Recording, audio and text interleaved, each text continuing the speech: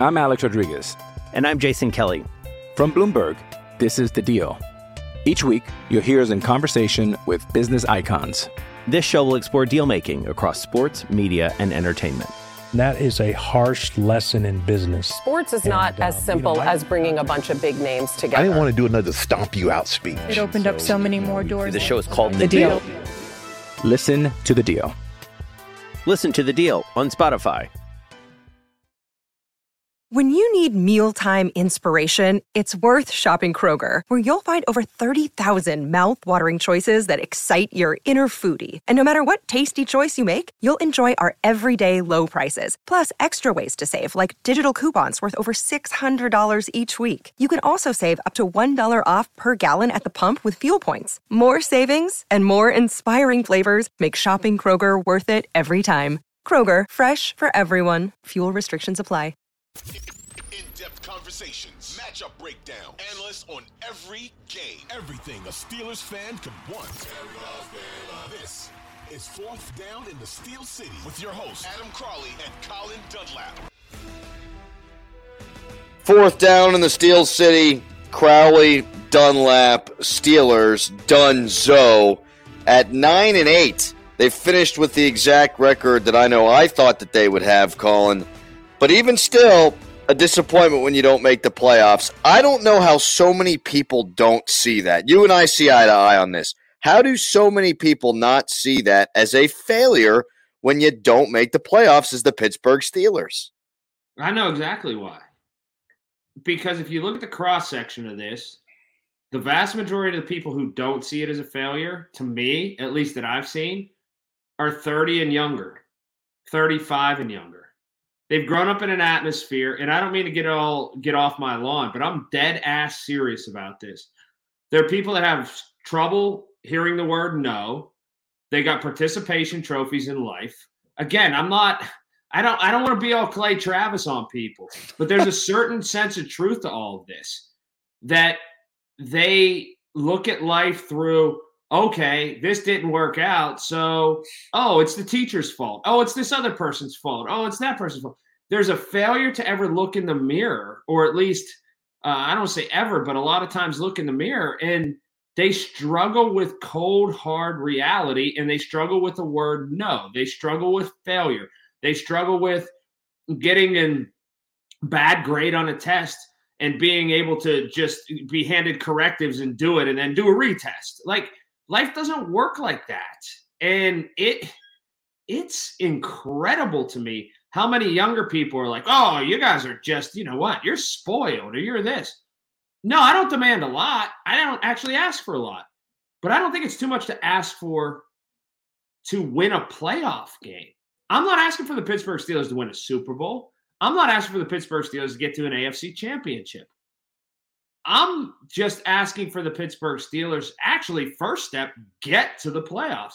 Second step, win a playoff game. And the main reason is they tell us that's their minimum goal. I really do think, and this opens up much bigger conversation, that's, I think it's generational. I think so many people look for someone else to blame and look at things as such not a big deal. And stuff is when you fail at your job. There's only 32 of these organizations and only 32 of these jobs in the world. And there's not a whole lot of gray area. You either did well or you didn't do well in a season. And I don't understand why people wrestle with the fact the Steelers haven't done well for 6 years. The Steelers are, or should be, the NFL's flag-bearing franchise, or at least one of a handful. Right. There are 14 teams out of 32 that make the playoffs. It ain't that hard. I keep hearing, Steelers, great organization. They'll be okay. And I happen to think that they're on the up and up a little bit. I think Kenny Pickett's the guy, and we can get into some of those details later. But if you're a great organization and almost half the damn league makes the playoffs, you should at a bare minimum be making the playoffs. And if you don't like hearing it from me or Colin, here's what Mike Tomlin said today. My agenda is getting in the single elimination tournament and pursuing the confetti game and winning it. They didn't get in the single elimination tournament. This is a guy who's telling you what their goal is. They're disappointed. Mike Tomlin's not happy with the way things went. Mike Tomlin also, what he said today, doesn't care about his non-losing seasons streak. These are things that fans are telling us, that some in Pittsburgh and many in the national media outside of Pittsburgh are telling us these things are important. No. Mike Tomlin actually understands it. He's not doing a good enough job of it, but Mike Tomlin actually understands the assignment here, which is make the playoffs at a bare minimum or it's a disappointment. I get so tired calling to the national folk like Rich Eisen last week telling us in Pittsburgh how we're supposed to feel about our football team and comparing, to use Mike Tomlin's phrase from today, the Steelers to the Joneses. They ain't the Joneses. They're the Steelers. They're supposed to be a cut above, and they're not right now. And that's I'd a like problem. to know the last time Rich Eisen stood in a parking lot in either one of the stadiums, or the last time Rich Eisen went and stood in the 500 level, or the last time Rich Eisen went to St. Vincent and didn't have a media pass, or the last time Rich Eisen, went and was amongst real Steeler fans, or the last time Rich Eisen went to a Pittsburgh bar, or the last time Rich Eisen got the real pulse of the people in Pittsburgh.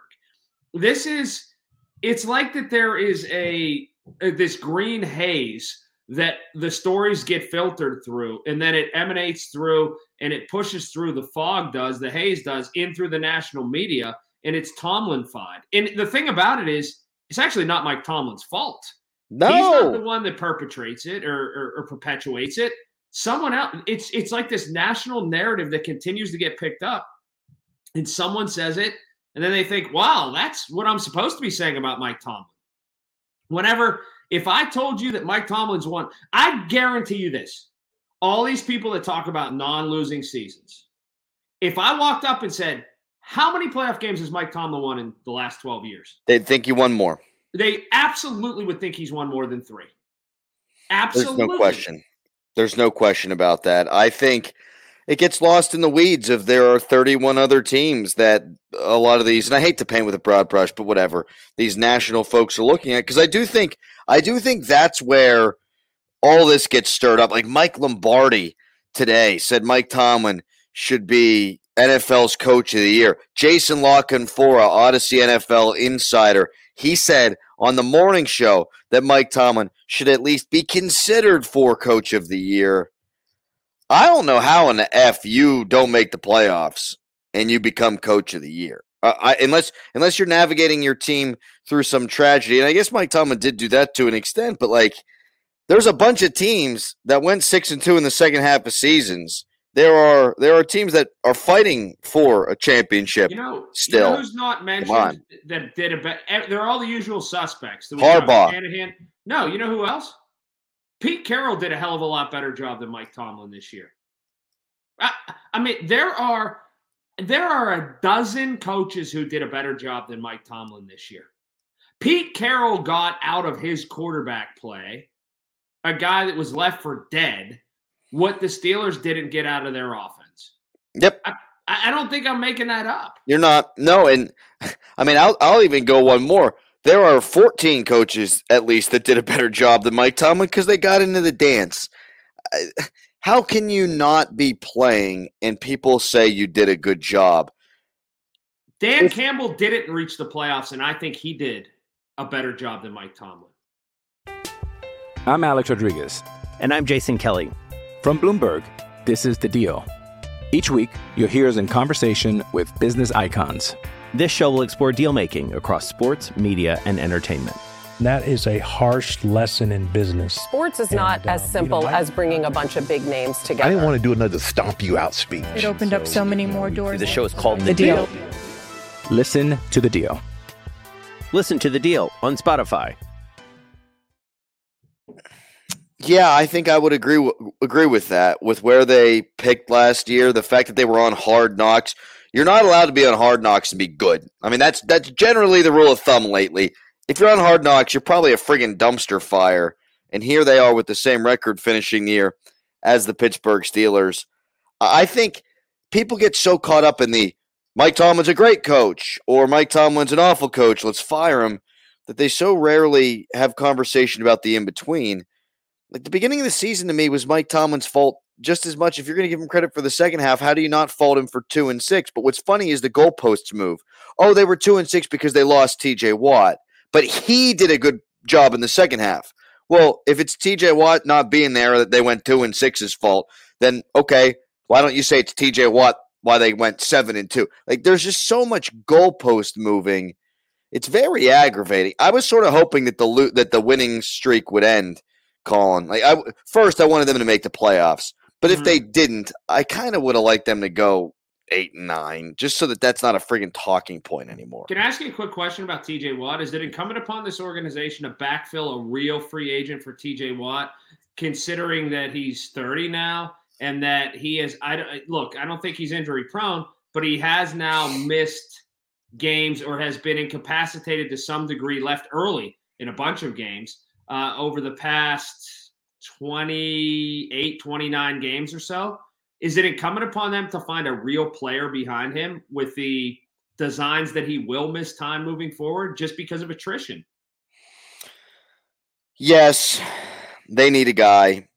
They're not going to pay a guy. You can't pay a guy because you have to pay him, and you got to pay Alex Highsmith, who had 14.5 sacks this year. Well, like the goof that left for Kansas City was perfect. I know. Melvin Ingram. Correct. Yes. That's what you need. You need a guy like that who's a veteran, who's looking for a final deal as a prove it, or a veteran who has been injured or fallen on hard times, but you still believe can be better than what you have behind. Like Malik Reed, I understood the swing. Boy, did that guy stink. That guy, he is like, do you remember, what the heck was his name? Nick Spaulding for the Penguins is like the most... He's the Penguin that did the least amount of Penguins shit ever. Yeah, like him or Ponikarovsky, right? Great call. Like, I look at Malik Reed, and I can't remember one thing he did as a Pittsburgh Steeler. Yeah, you're right about that. I think they need to address that for sure. But they've got plenty of needs. When we come back, we have to do it. We got to talk about Kenny Pickett. Mike Tomlin, in his press conference, kind of odd about Kenny. Kind of odd about his offensive coordinator. And I'll tell you what, Colin, I think Mike Tomlin did us a lot of good today by the way he held and handled this press conference. That's next. 4th down in the Steel City.